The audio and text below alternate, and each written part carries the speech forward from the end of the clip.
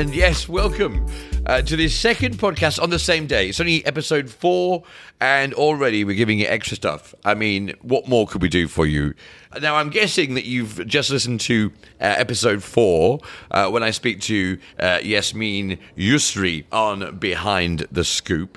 Well, I hope that is the case, because if you haven't, go back and listen to that bit, because then you'll know exactly what we're talking about with this. Because what we've done today is we had a couple of pieces in our main podcast, but we wanted to get onto the fashion stuff that she's doing and not for it all to be about cancer in the main episode. So there was about 10 minutes of it, 10 minutes or so, that we didn't get a chance to put in the main pod. And we're going to do that for you now, because I really wanted you not to miss it. I think there's stuff in here that you might not have heard. I know for certain that I had never heard or even thought about or contemplated some of the things that she talks about in this short section about getting over cancer and reinventing herself. Yasmin Yousri is now somebody with a thing on Instagram.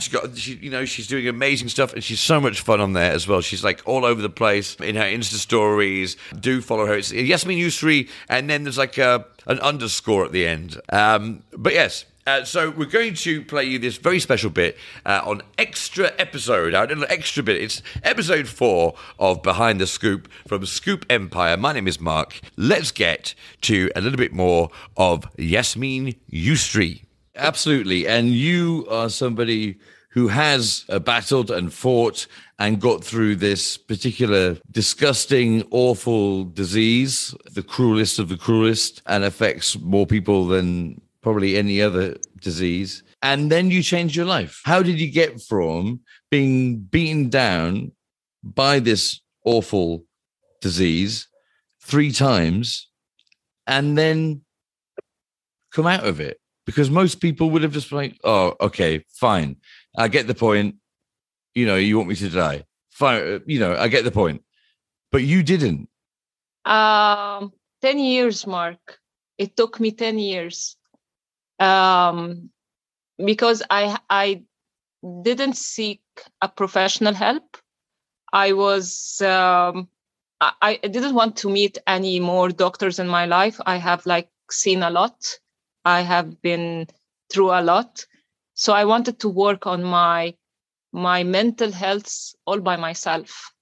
And it took me 10 years, and it was really tough years. I have been through a lot. I have met a lot of people. I met a lot of challenges from the society towards the cancer survivor, of how they deal with them. Although now a lot of people, they can see me. I look like very healthy. I look like I'm not a 3-time cancer survivor, but I suffered a lot from the chemotherapy. I have a long-term chemotherapy side effects, hearing loss, being infertile, scars, a lot of stuff because of the chemotherapy. So it took me 10 years to know how to deal with society, to know how to heal my mental health, to know how to accept my life as it is, and to stop being fear of having cancer for the first time. I used to cut my hair whenever it reached to a certain length, because whenever it used to reach to this length, I had cancer back. I used to not to be happy or even laugh out loud, because whenever I am happy, I had cancer back. I used to not to share my moments, to share my success moments, my happy moments, my everything with people, because I had always cancer back. I stopped being fear of all of this, because life is too short. If I'm not going to be happy, if I'm not going to share all my happiness, if I kept on living in my dark fears from this cancer, so this means I'm still stuck in my cancer journey. And it can hit me back because of the life that it did it for me. And so I realized in 2021, after the epidemic in 2020, after the whole world was in lockdown. And actually, I tried on my Facebook, like sending messages to all the people, like feel grateful, feel blessed, because there are other people who are patients who had cancer and they are isolated because they are like fighting a disease. But you are isolated and you're still healthy. You are isolated and you have your family around you. You are isolated and you can wake up and get out of your bed healthy. So be blessed, be grateful. Yeah. I have been isolated while I was in bone marrow transplant. Yes. Well, this is what I saw that. I saw that yes, you were isolated. Yes. In a pain, I was like helpless, 40 kilograms. I was like a skeleton. But in an epidemic, I was like in a lockdown, healthy. No one is helping me out to go out of the bed. No one is helping me watching Netflix. To go to the bathroom. You know, that's not isolation. Yes, exactly. Watching Netflix, exactly. chilling. Watching Netflix, having funny memes. We are like enjoying the bliss of the life. But because the people that are still in the mindset of, no, we are locked down, we are forced to stay at home. You are forced to stay at home, but you're still healthy. You are healthy. So this all worked on my mental health. And on 2021, last year, when I was like approaching my 40s, I realized that this is the time to go out and to enjoy that you are a miracle. You survived for a reason. Street time, you survived for a reason. You survived to inspire people. You survived to give hope to the cancer survivors. You survived to give hope to the cancer fighters. You survived to give hope to the people who are suffering traumas from the cancer after they fought it like maybe once or twice or even thrice. So I like worked on this last year and I celebrated being a miracle. And maybe a lot of people, they're not going to understand this, but for myself, I understand it. And this is enough to be self-content, self-sufficient, self-care, self-reflect. All this thing will help you to be happy. And when the people say how happy you are, they might think twice that I have to be happy. I have to rethink how is my life is going. Why is she went through hell and she can go and enjoy her life, and I'm healthy and I can't enjoy.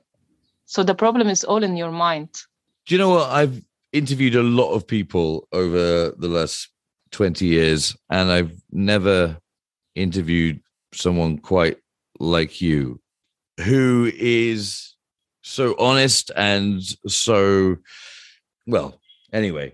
So your journey over that 10 years to now, and looking after yourself, looking after your mental health, the load of things that you mentioned that were the after effects of the chemotherapy and the cancer, and also mentally as well, and that worrying and stuff like that. You have used all that for other people, and tell us how you've done that.